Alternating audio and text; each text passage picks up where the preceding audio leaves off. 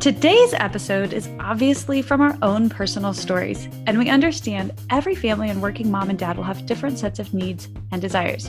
If you're listening, chances are you have questions about how we might handle this whole mom and work dance.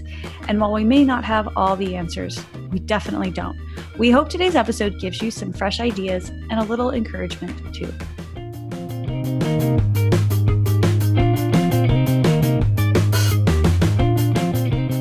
This is episode 6, How to Manage Being a Working Mom or Dad. So, how to manage being a working mom or dad.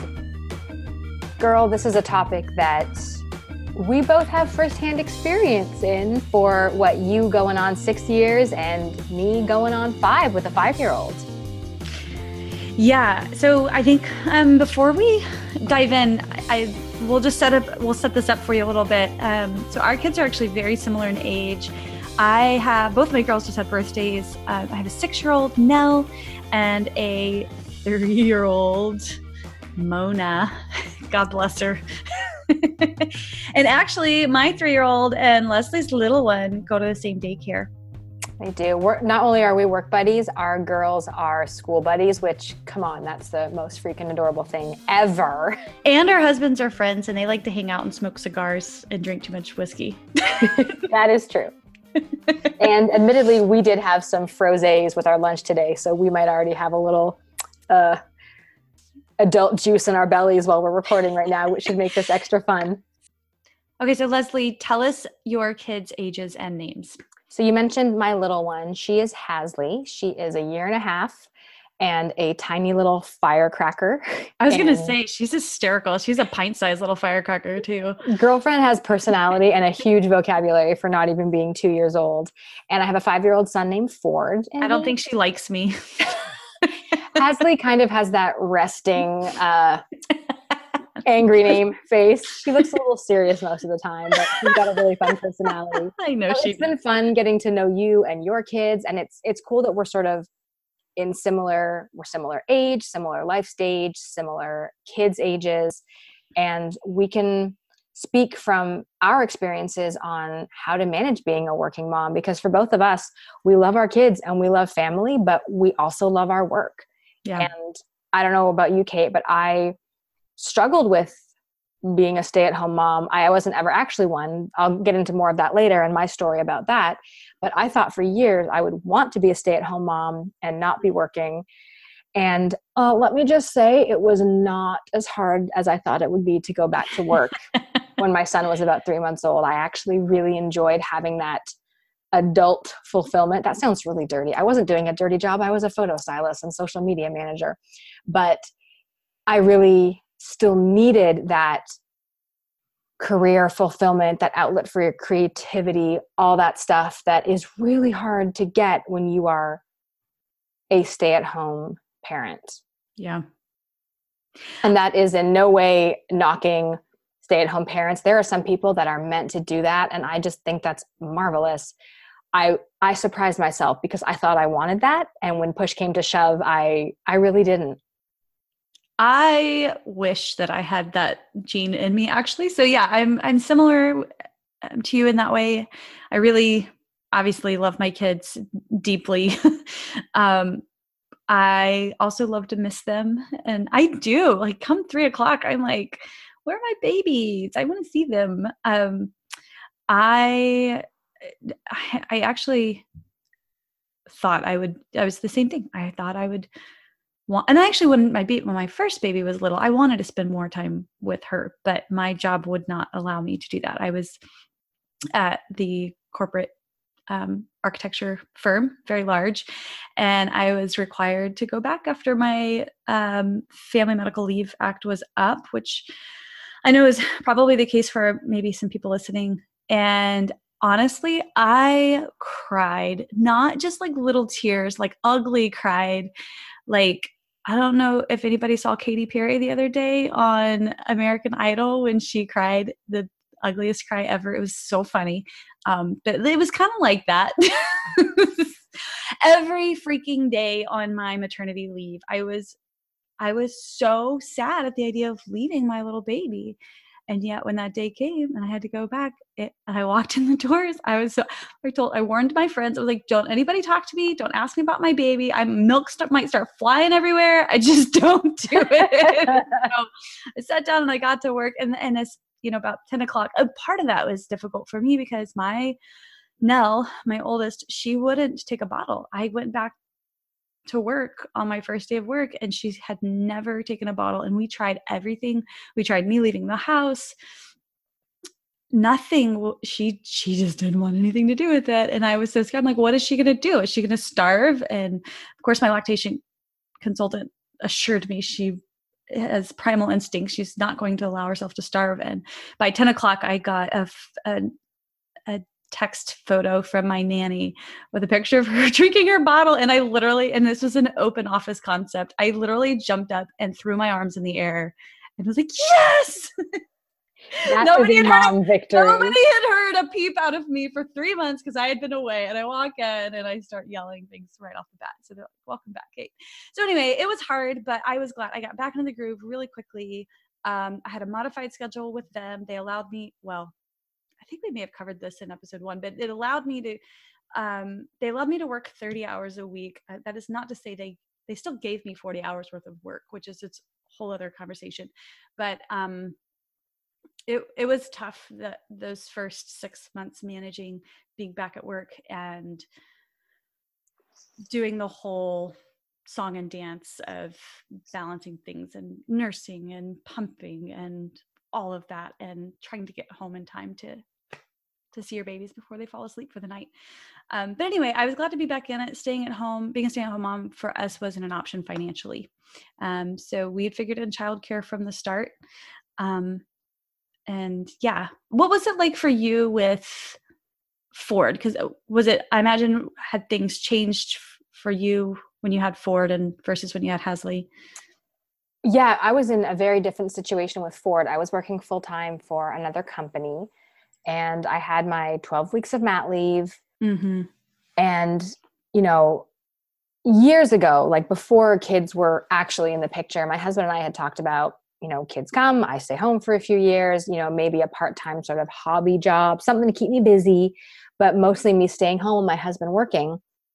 Well, the way it all worked out, at the time, it actually made more sense, similar to you, Kate, financially, for me to be the one to go back to work and for my husband to stay home with my son. So he had just graduated with his master's degree, and he ended up staying home with Ford for the first 18 months while I worked full time, which was a total shift from what we thought we would do.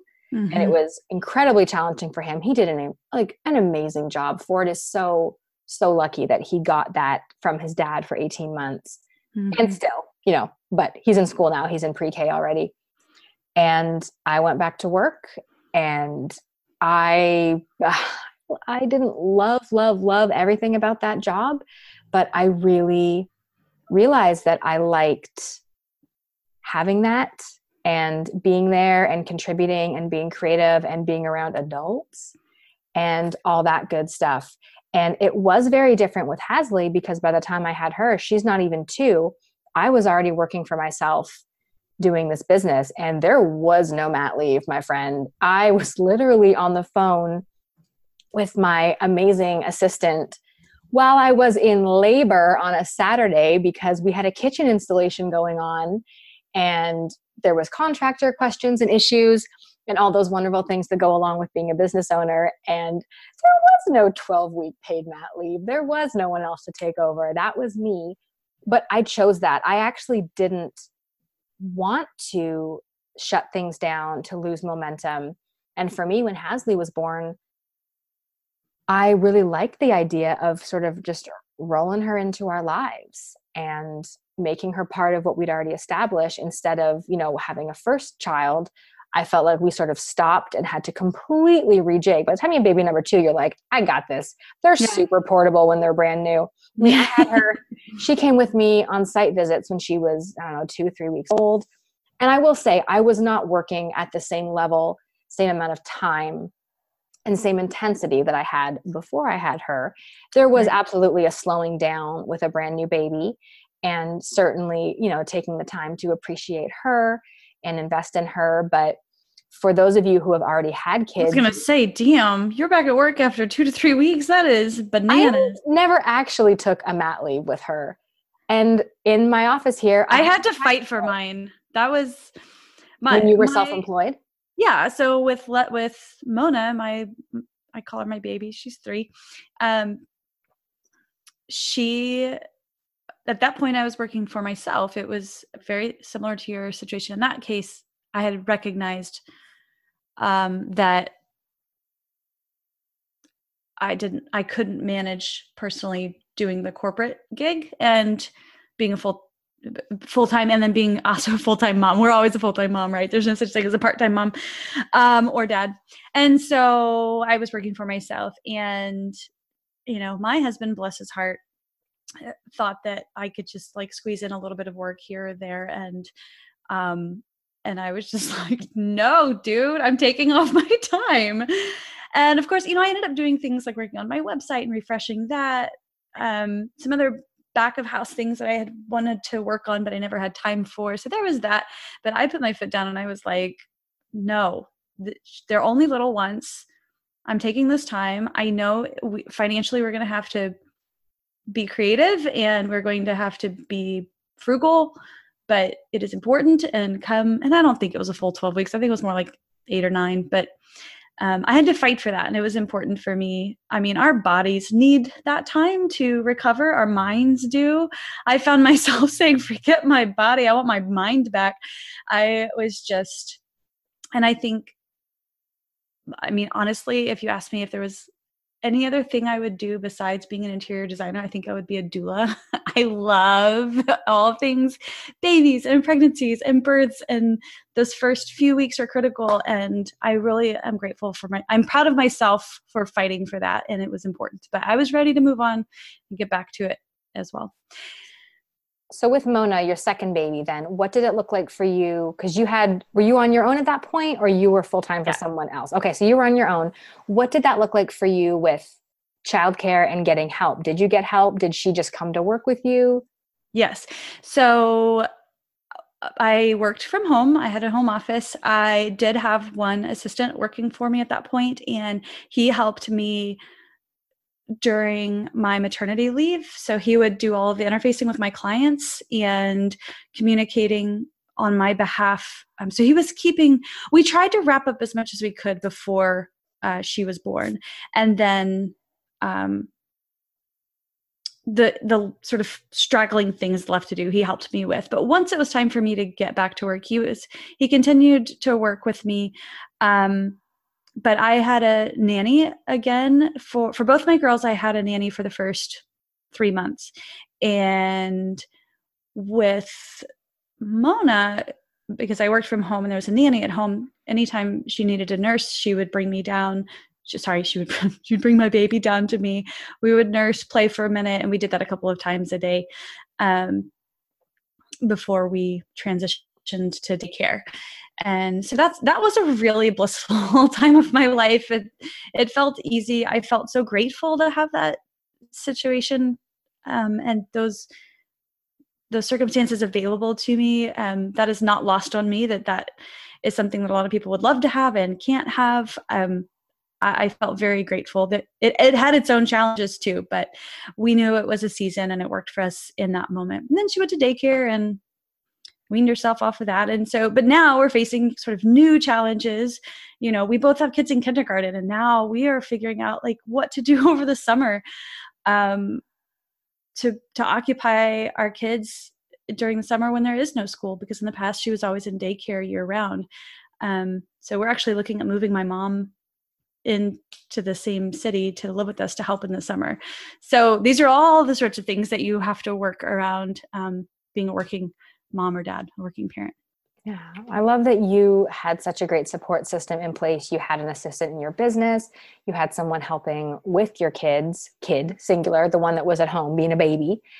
And I think that's such an important thing, is that as women, as moms, as business owners, there is, I think even now, even with all this like rah-rah girl boss empowering women thing, there's still this kind of stigma about accepting help and, you know, that it's less than somehow to accept help, to hire help, to use your money wisely to buy you more time and bandwidth and Mm-hmm. brain space and ability.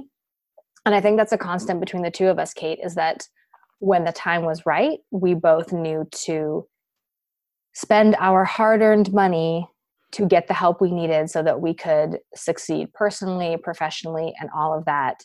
And when Hasley was born, I have a home office. I work from home. My husband was writing his dissertation. He worked from home. And we spent 11 months juggling a Mm-hmm. baby. I mean, not physically juggling a baby, but we honestly had a Google Calendar and we had to schedule, okay, he's got her this day. I've got her this day. I have Wednesday morning. He has Wednesday afternoon. And it was challenging, but I needed it so I knew when I could make outside appointments. And it worked well for us because it meant that, you know, we were both home. He would take her when she needed to nurse. I would go do that. I would take a break from work. When she was napping, we could both hunker down and get stuff done. But, Mm-hmm. you know, it definitely had its challenges. And she was 11 months old and we were like, okay, we can't just sit her in a pack and play while we work for an hour anymore because she needs and deserves more than that. She's old enough now. Gosh, when they're like 3, 4, 5 months old, they are happier than clams just to lie around and look at you and giggle, and it's all good. I know. I went to a workout this week and this woman brought her pack and play and stuck her baby in the pack and play. We work out in the park. And the baby just hung out and looked at the trees and the birds. And I was like, that just looks so easy. I don't know if my kids ever did that, but maybe. Anyway, you're right. They're portable. They are, but then they get less portable. And we hit a point where just shy of a year, we're like, we can't keep up this pace. We're both not getting the focus we need, the time we need. And we put her in a full-time daycare. And with my son, that was the best thing we ever did. When he was about 20 months old when he started daycare. And I honestly wish we'd done it sooner for him because the love he got, the care, the education, the friendships, the socialization, all of that was so beneficial to him. And so we were a lot quicker putting Hasley in daycare because we saw how great it was for Ford. And we knew it would be that way for her too. And it's worked out great for us. It affords us the time and the space to get the work done we need. And my husband and I both fully are aligned in the fact that work time is work time. And we both really use that to focus on work. And when work time is over and kids are home, that's family time. And of course, things cross boundaries, but we are really intentional about keeping work to work time, keeping family to family time, and making sure we choose quality time over just sheer quantity on things.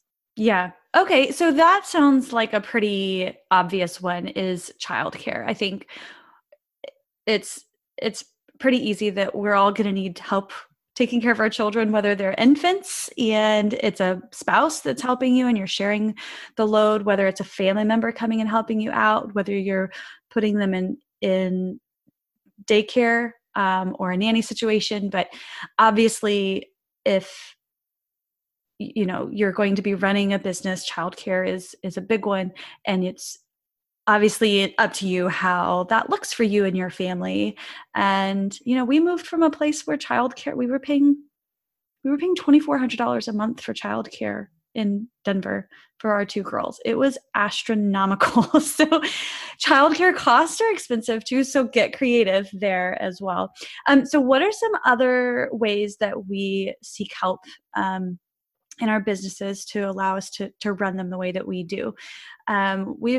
We've already talked about a couple of them, but another one is an assistant. So Leslie and I both have assistants. I think one of the things that was, I remember when I first started thinking about hiring someone, and I had always thought of it as, I can't afford an assistant. I can't afford an assistant. And now you'll hear me say, you can't afford not to. Number one, it raised my capacity to be able to take on more clients or bigger projects, which allows me to make more money. Number one. Number two, my assistants are Leslie's too, coming in and working under our direction. And Leslie can maybe speak to her business model a little bit more because I think it's slightly different than mine. But I mark up the hourly rate of my assistants to my clients. So for every hour that she works for a client or on a client project, my client gets billed for that too, at a higher rate than what I pay her. So I'm actually making money there. Now, there might be some people who say to yourself, like, wait, you're making money on people? And I'm like, yes, this is a business. This is how it is. And when I was working at my corporate gig, they were making money on me too, in the same way. And when I did my first job working at the boutique design firm, that's just how it is. So it's not an unusual thing. And I seem to get that question a lot. So it not only will give you more capacity, but it can also allow you to make more money in your business. Leslie, how do you, if you don't mind sharing a little bit with how you run your business with the people that work for you? Yeah, hiring help was something I waited a long time to do and wish I hadn't. And I understand it is real scary to, especially when, you're not collecting a steady paycheck as the owner of the business. It can be really scary to think about having someone else to pay for. But what Kate mentioned about, you pay your assistant X per hour, but you bill them out at 3 times that, as long as you are strategic about giving them billable work to do a certain percentage of the time, you will be profitable having someone help you. Yes, of course, it comes as a rule of thumb. I will tell you that I aim for 80% of their time to be billable. Yep, I do as well. I don't always succeed because there's sometimes we're slower or there are other business building projects I need more help with, but that is a great rule of thumb to make sure that an assistant becomes an asset to you and not a liability in terms of finances. And so the way I have things set up, the very first hire I did for help was a contracted bookkeeper. And I'm telling you, take all my money, make my books good. Like, I would pay them $1 million to make that problem go away for me. You're going to have people knocking on your door asking to do your books now. That's true. I won't really pay you $1 million. I'm not doing that. But I have a great bookkeeper who I love. And that was the first thing I guess I wouldn't call that a hire, but I did contract out my bookkeeping because I would spend 12, 15 hours a month on it. And it's probably a job that could take 4 hours. And I just thought to myself, man, if I had billed out that 12 hours at my rate, I could easily afford a bookkeeper and then some. So that became a no-brainer when I just realized the time and energy I was expending was not equal to the results I was getting from it. So I've had a contracted bookkeeper for a while. And a couple years ago, I hired an executive coordinator. So not a designer. And I'd love to jump into that in a future show about how to hire and sort of who to hire in what order. Mm-hmm. But admin help was a more important priority. Now, I will say that means they're probably not going to be as billable as a design assistant. Mm-hmm. But there's definitely work that she does. Her name is Samantha, for me, that is billable. And she helps with calendars and appointments. She clips products into Ivy and prepares proposals. And we'll talk more about Ivy and software in a future episode, or we have already. I've lost track. We've got so much good stuff going on. So she does the tedious stuff that I pick all the pretty things, and she really gets the nuts and bolts into place so that we can do client proposals. She does the purchase order. She does the tracking, the expediting, making sure that everything is running smoothly behind the scenes. And so she's who I had in place when I had the baby. And it was so wonderful having an assistant. I could not have done that with Hasley, had a baby, been present in my business, if I had had the full workload that was actually going on. And having someone to help you is worth every penny once you get to a point where you know you can afford someone. And our arrangement has always been part-time.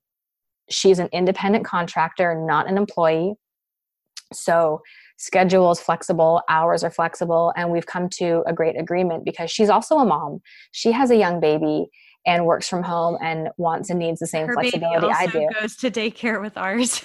Oh, no, that's the different. Oh, you're talking about Samantha. Yeah. Okay. I got 2 assistants now. I so fancy. Yeah. No, anyway, Samantha has a young baby. And then now I also have a design associate helping me. So she's local in Waco. Samantha is not here. So we work virtually, which works great for an assistant admin position because you don't need to be side by side. Everything we do, we collaborate on Zoom, we chat through Slack and all that good stuff. But now I also do have a design associate here in Waco, Tammy. Her daughter also goes to school with our girls. So it is one big happy party here in Waco. And that has been awesome, just having someone else to bounce design ideas off of, to be present at design jumpstart sessions with clients. She's my brain. Like, she takes all the notes and organizes all the things and allows me, when we're with a client, she allows me to be fully present with that client, engaged, giving my best ideas, and not caught up in the logistics of writing everything down, crossing the T's, dotting the I's. And we're small but mighty. There's just the three of us plus the bookkeeper. And it's working really well for me right now. And, kids are gone during the day, and we hustle to get as much done as we can by 3:00. And having that in position has been, I couldn't do it without him. Yeah. No, that's right. And so I have one too now, and she does basically what your Tammy does. Her name's Claire, and she creates our client binders. She comes with me to meetings. She takes all of the notes. She helps me. She does a little bit of what both of your girls do. She helps me put together all of the specs and the proposals. But definitely having someone at those meetings is so helpful for me for that very reason, that they can be my note taker, and I can stay present with my clients. Okay, so hiring help is obviously a no-brainer. I would add to that conversation before we move on that I know we'll cover this later on another episode in more depth, but the way we have both set this up is that they are hired within a contractor capacity. I've always explained to my staff that our work has seasonality to it, and there will be times when we are very busy and times where we are slower. And so for that reason, I can't promise X number of hours. And there are some stipulations around how to properly hire a contractor versus an employee. That is something I would suggest you discuss with your CPA or your bookkeeper on the legalities there. There's just some technical things, like they have to have their own equipment, like their laptop, for example, or their own phones. But if you're providing all of that already, then they probably wouldn't qualify as a contractor, and some other boring details. But we're going to move on.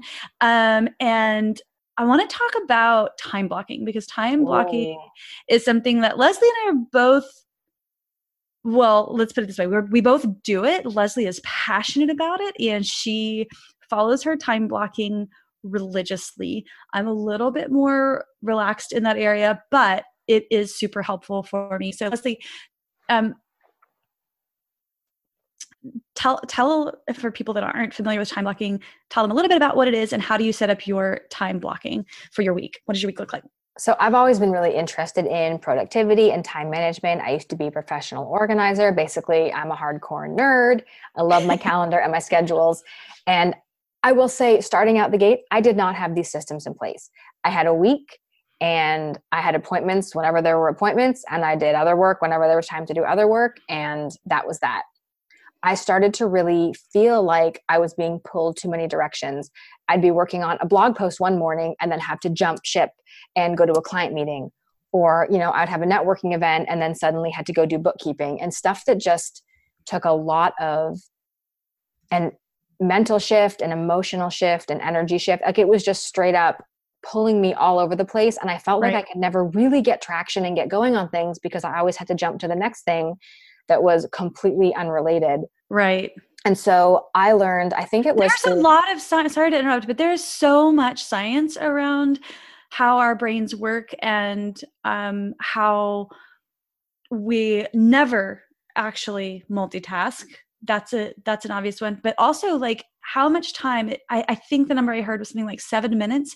So when you switch activities, it actually takes your brain about 7 minutes into the new task to be fully engaged and involved in what it is that you're doing. And imagine if you're switching that on and off throughout the day, how much wasted time it is. So yeah, you're losing hours of productivity. And as a parent, you ain't got time to do that. And when you're task switching, you're burning jet fuel. Like, if you think of a rocket taking off, it burns 90% of its fuel at launch. I don't know the technical specs. Don't come yelling at me. The concept is there. A rocket takes off, it burns all the fuels, and it really only needs a little bit of fuel once it's up in the air to get to where it needs to, to fly, to coast. I don't know what rockets do, but we burn so much mental energy getting started. And so if you can get started and go, you're going to go really far. If you're getting started and task switching, you're going to be burnt out and exhausted. So I think it was from Michael Hyatt I learned the idea of creating an ideal week, and we'll put a link to his stuff in the show notes. He's great at productivity and leadership stuff. And he talks about this idea of an ideal week. So you look at your calendar and say, okay, like what is ideal for me? When do I have the most energy? When do I like to be working on certain types of projects? And I have a Google Calendar that's literally called Ideal Week. I don't keep it on all the time, but I have it in there for planning purposes. And I have blocked out days to do certain things. So for me, so is this something that you do, you revisit every week, or it's something you do once every season or quarter, month, year, and just reevaluate and base your week on that? I set it up and revisit it when it starts to feel like things might not be working or priorities have shifted and things like that. Okay. So what does it look like for you? My ideal week right now is Mondays are office days. I don't take client meetings. I don't take phone calls. Mondays for me I'm part of a accountability group, business owners. We meet Monday mornings, and then the rest of my day is spent on blog and marketing. So Mondays are really business development and marketing. Tuesday, all day is a client day. Wednesday is networking and business development. So attending in-person networking things, working on website development. I've just put out a new quiz on my website as a new sort of lead magnet and opt-in. That's the kind of stuff I work on Wednesdays. Thursday are client days, and Tuesday and Thursday are when Tammy's in the office with me, which is why that works. So we really double down and focus on client work just 2 days a week. Yeah. Friday morning, you and I, girl, do our podcast. Your weekly coffee date with it is. And then Friday afternoons are when I wrap up my week. So I'm sending client emails for active projects. If I'm doing some sort of online training course, I'll do a module on that. And that's just really my time to wrap up the current week and set the stage for next week. And like you mentioned, Kate, I'm really firm on this time blocking. I found that it works for me. Mm-hmm. And there are exceptions. I met with a client on Monday last week because it was the only time our contractor could meet the three of us. Fine. I will make those exceptions. Right. But for the most part, I don't take client meetings other than Tuesdays and Thursdays. I don't take potential client calls. I think there's 3 days a week. I do those. And I've just found it gets me into such a better rhythm, and I'm able to be a lot more productive in the time I have. Yes. Instead of feeling like I'm pulled a million directions and suddenly it's 3:00 and I have to get my kids. Yes. Oh my gosh. Sitting down at the beginning of the week and writing out all of the things that you need to get done that week can feel like insanity. It feels overwhelming and like overload. But if you follow the time blocking planning, at least loosely, then you know where your priorities are. And also, I think your clients start to understand like when they're going to be hearing from you, and you can allocate your time more responsibly. So honestly, I'm not going to recap that for myself because mine's almost identical. I am a little bit more relaxed in that when I need to be. I guess I'm just flexible, just like you are. Things come up. I had a kid this week that was sick and I needed to help take care of her. So you have to rearrange your week. So time blocking is really important for me as well in that respect. And, I didn't read a book, which is surprising because I love to read books on this kind of thing, but it sort of came up naturally for me because this is sort of a vulnerable moment. I'll be honest about my, myself here. I have ADD. I have taken a small dose of medicine for it since I was in the 7th grade, and it really helps me get focused and get clear on things. But when I was pregnant and nursing, I wasn't able to, I didn't have the skill set really to naturally organize myself without the assistance of medication. And so I had to come up with systems for myself that could help me focus and get organized. And that's where time blocking started to work for me. And I've just been doing it ever since. So, another couple of things that I do that help me with keeping distractions at bay, since we're on kind of this topic, I use Boomerang, I use Gmail, I use Boomerang, and I can pause my inbox. So if email is a distraction for you, you can pause your inbox so that you don't get any new email, and you can schedule it to turn back on at 4 or 5 o'clock or whatever. But this way, I can always go back and reference old emails, which we do all the time, but I'm not getting distracted by new emails. Number two, when I sit down and I work on client work and I turn on that timer, it is sacred. And I turn off my phone and I put it on airplane mode and I go to town. And the other thing that Boomerang can do actually is it can, if there's something you need to respond to, but it's not urgent and doesn't need a response right now, you can schedule it to return to your inbox at a particular time. So if I get an email that's about a client project or whatever, and I know I'm going to be sitting down to work on this tomorrow morning, I will Boomerang it to come back the following morning. And then the last thing that I do with organizing myself this way is, because I am personally the most creative in the morning, I avoid even opening my email in the morning on those client days until I have sat down and I've done a couple of hours of just creative thinking and working and planning for my client projects. So hopefully some of those ideas might resonate with you and you might want to include them in your practice. Yeah, I think the key to the ideal week is to figure out what your rhythm is. And it might not be something that you even realize you have, but there's going to be times of day where you can get shiz done. And there's going to be times for me, 2 to 4 p.m., when I'm a big fat sack of useless and I'm tired and I just don't have a lot of papa, and I find myself spinning my wheels on projects. And so I don't schedule things for those times that require a lot of me. That can be the admin, the wrap up, the emails, the organizing. It's not the critical thinking or really solid design work for me. I'm a morning person. I'm at my desk by 6:30 in the morning, and I do half an hour of prep for my day before my kids even get up. Yeah. I journal, I look at my day, I kind of get in the right headspace, and then I really jump into work about 7:45 or 8 after the kids are at school. That works for me, but not everyone is a morning bird like myself. Can I add one more thing to this list? Is communicating with clients. I also send an end of week email to my clients. Me too. So this allows me, and I set that expectation for them that they know to hear from me at the end of the week. So they're not emailing me asking questions like, hey, what's going on over there? They know, unless I have a critical question to ask them that's timely, they're going to hear from me and get an update at the end of the week. And this prevents a whole lot of back and forth emailing and communications that way. So that's an important one as well. I agree. And that's something that I didn't start doing until maybe about a year ago. And now I can't believe I ever did, because clients love it. Like they wouldn't come to you and be like, make sure I hear from you every Friday. Mm-hmm. But just the confidence it builds in clients to know that you are on top of things. They're not forgotten about. Even when projects are slow, I'll send like an animated GIF or something funny and just be like, hey, everything's still rolling. Here's someone silly throwing a banana. Who cares? But it's just to keep that relationship going and to know that they're on our schedule, they're on our mind. And I feel like it's alleviated a lot of client concerns. Not only that, chances are your clients are hiring you because they're very busy. They don't have the time or skill to do what it is that you do. And they appreciate not having to answer a million emails. They appreciate having a one and done bulleted email at the end of the week that they can respond to in their own time over the weekend.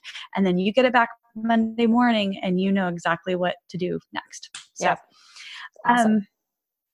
I could talk about that sort of thing like all day, but we've got some other things to cover before we wrap this up, right? We do. And Kate, this is one that you excel at. And I don't think I have anything in my contract about this. So I want to hear from you about what you have in your contract about setting client expectations around the fact that you're a mom and you have kids.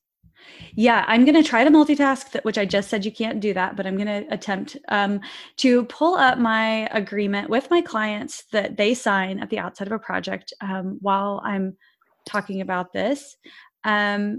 So I set my clients' expectations up very early on.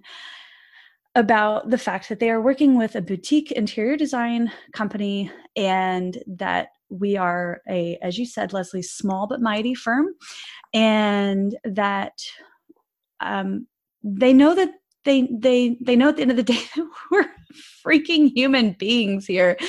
They're not working with Coca-Cola, okay? But there are some people that need just a little reminder of that. And so I have a couple of things in my contract that really set this up early on. So I have a texting policy. As a general rule, so this is actually in my client agreement. I'll read it right now. This is number one, texting. As a general rule, do not text. Please call or email to discuss your project. Texting is reserved for friends and family. KBID is not responsible for information relayed via text message, and such information shall not be considered binding information.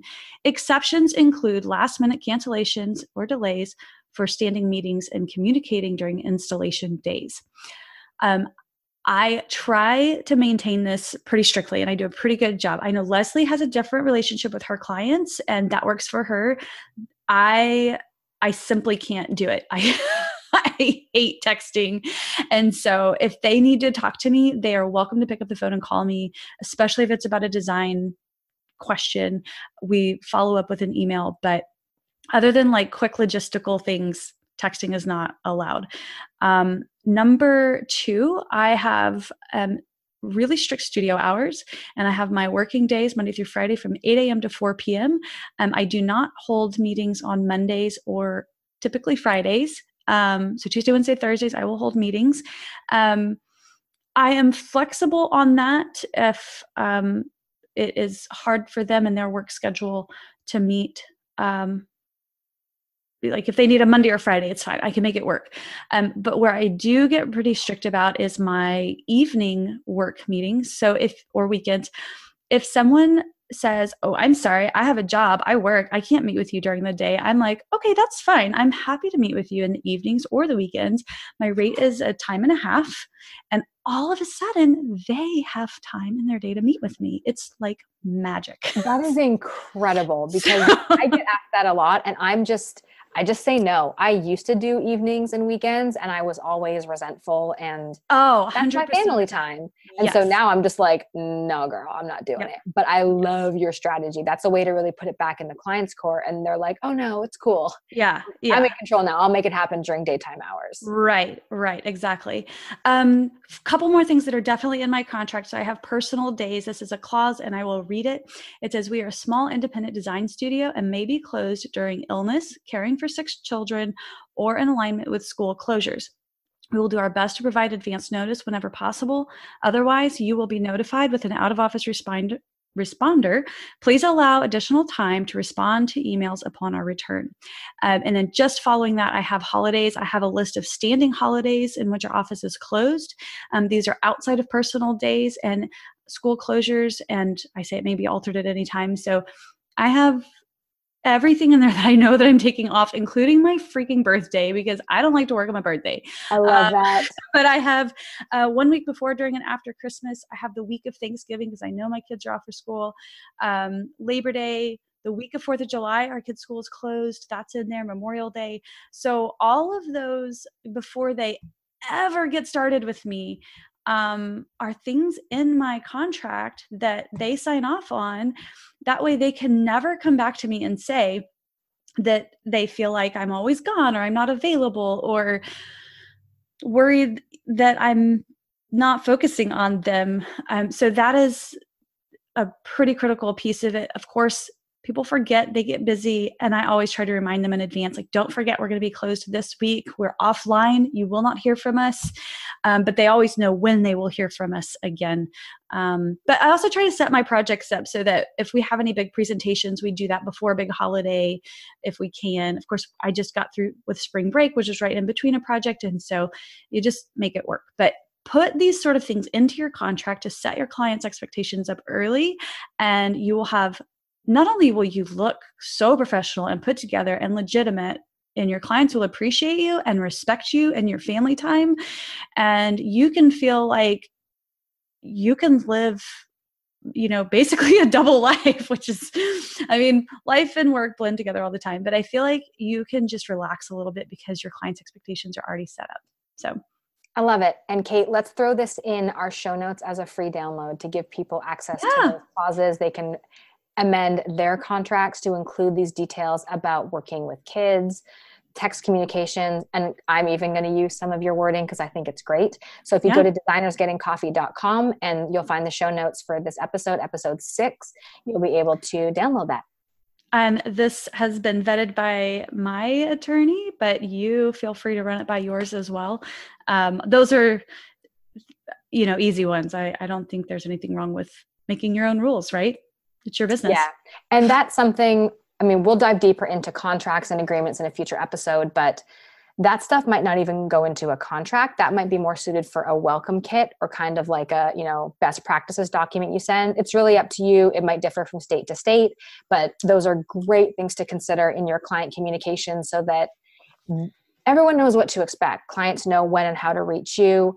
And there's no dancing around like, oh, they sent me a text again. Do I have to respond? Like, no, they know up front what your policy is, how you work, and it just makes everything smoother. Honestly, I have this one client. She's known from the beginning. They're still going to do it. I have this one client who just can't seem to stop texting me questions about design, and I simply don't respond. I very kindly ignore it, and then in the morning I will respond via email and just move the conversation there. And this particular one just can't seem to. I don't even have a conversation. I don't even respond and say, I'm sorry, I can't respond to this text message because it's in my rules. I just don't respond. And then in the morning, I do reply via email if I remember. If you remember. That's the problem with texting is that they're so easy to forget. And I think it's a great policy to not text as communication.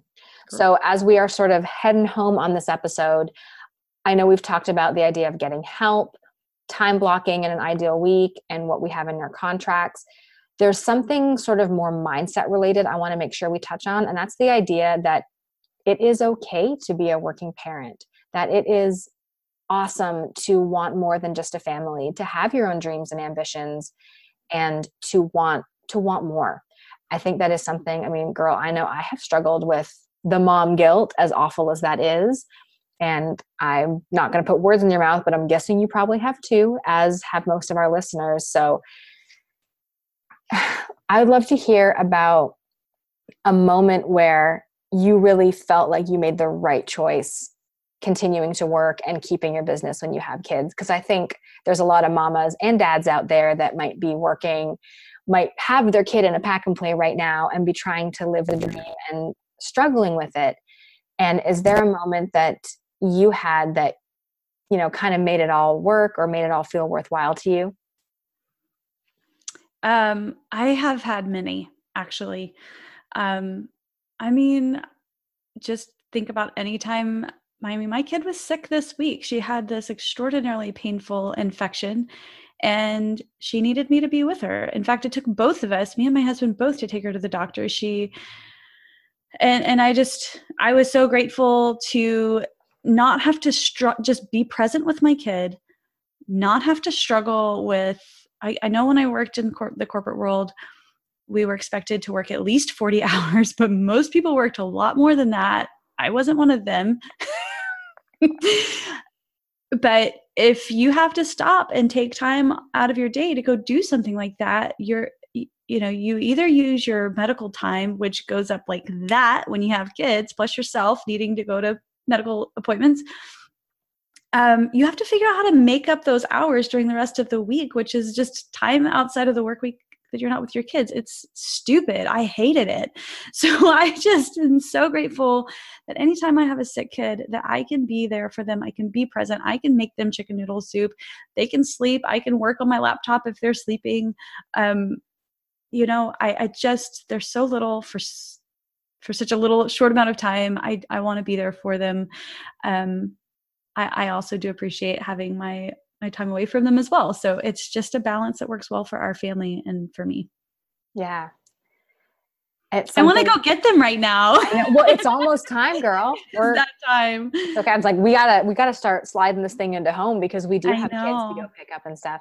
Right, yeah, let's talk about this. Go ahead. Yeah, I was gonna say I agree with all of that, and it's such a beautiful thing to have the flexibility in our lives to create schedules that work for us. And, I think there is a great balance. And, kids are only little for so long. I get that.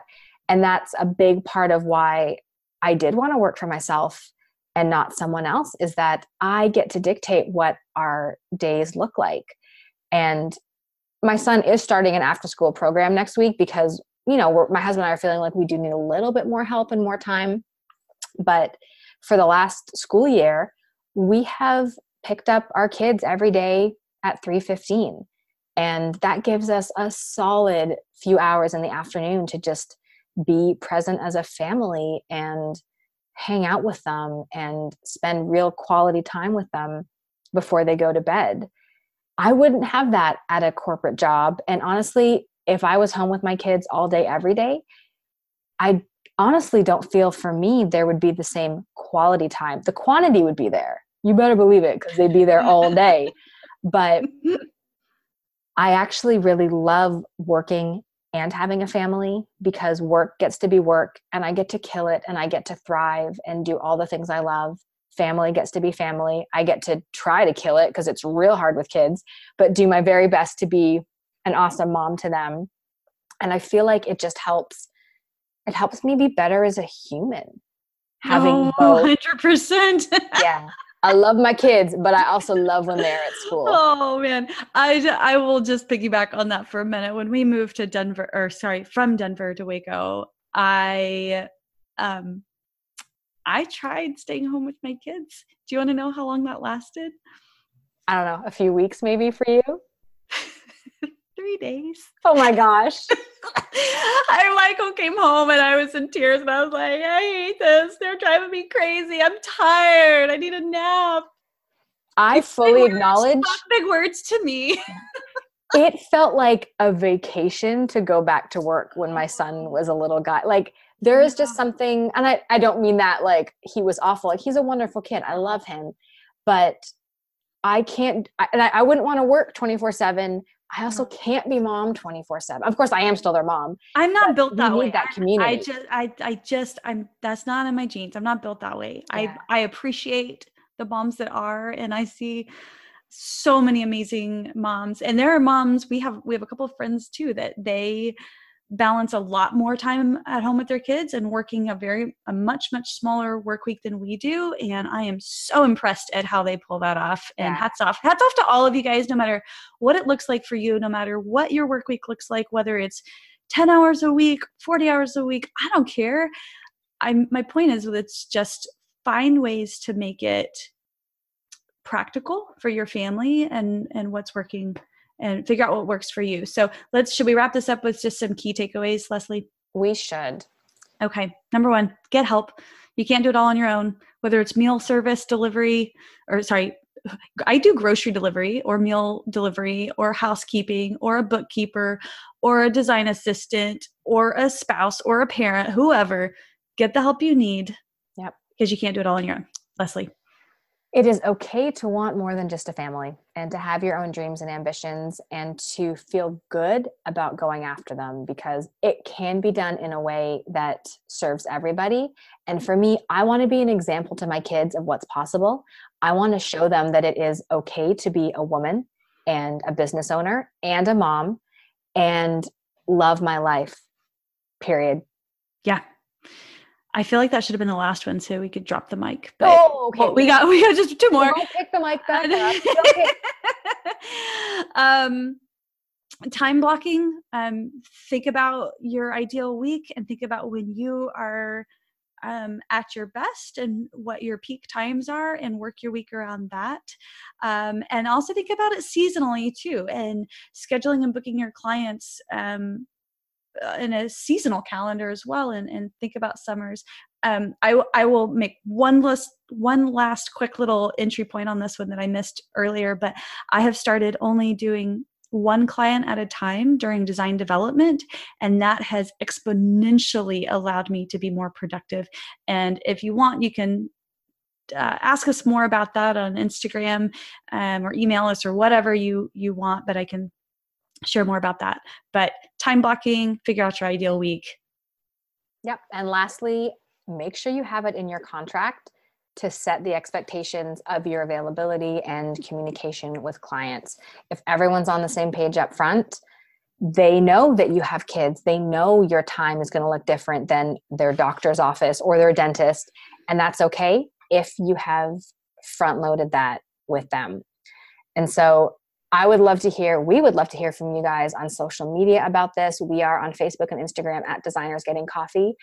I think this is a great topic to discuss. We would love to hear tactical points from you. We'd love to hear your stories.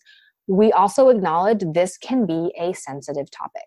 There are a lot of opinions, and rightfully so. Everyone is entitled to them. And we just ask that if you are going to engage, that we're doing it in a constructive way that is supporting and encouraging each other, opening up everyone to different possibilities, and seeing all the different points of view that are out there about being a mom, being a dad, being a parent, being a boss. There's a lot. It's life. It's not cut and dry. It's nuanced, and there's ups and downs and good and bad. And we just want you to come join the conversation with us. Thank you, Leslie. Thank you, Kate. We'll see you guys here next week for more coffee and designers getting the coffee. See you then.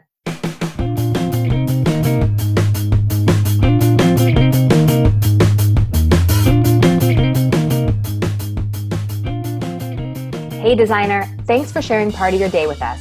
If you enjoyed today's episode, please subscribe and leave a review on iTunes so we can continue to connect with badass design bosses like you.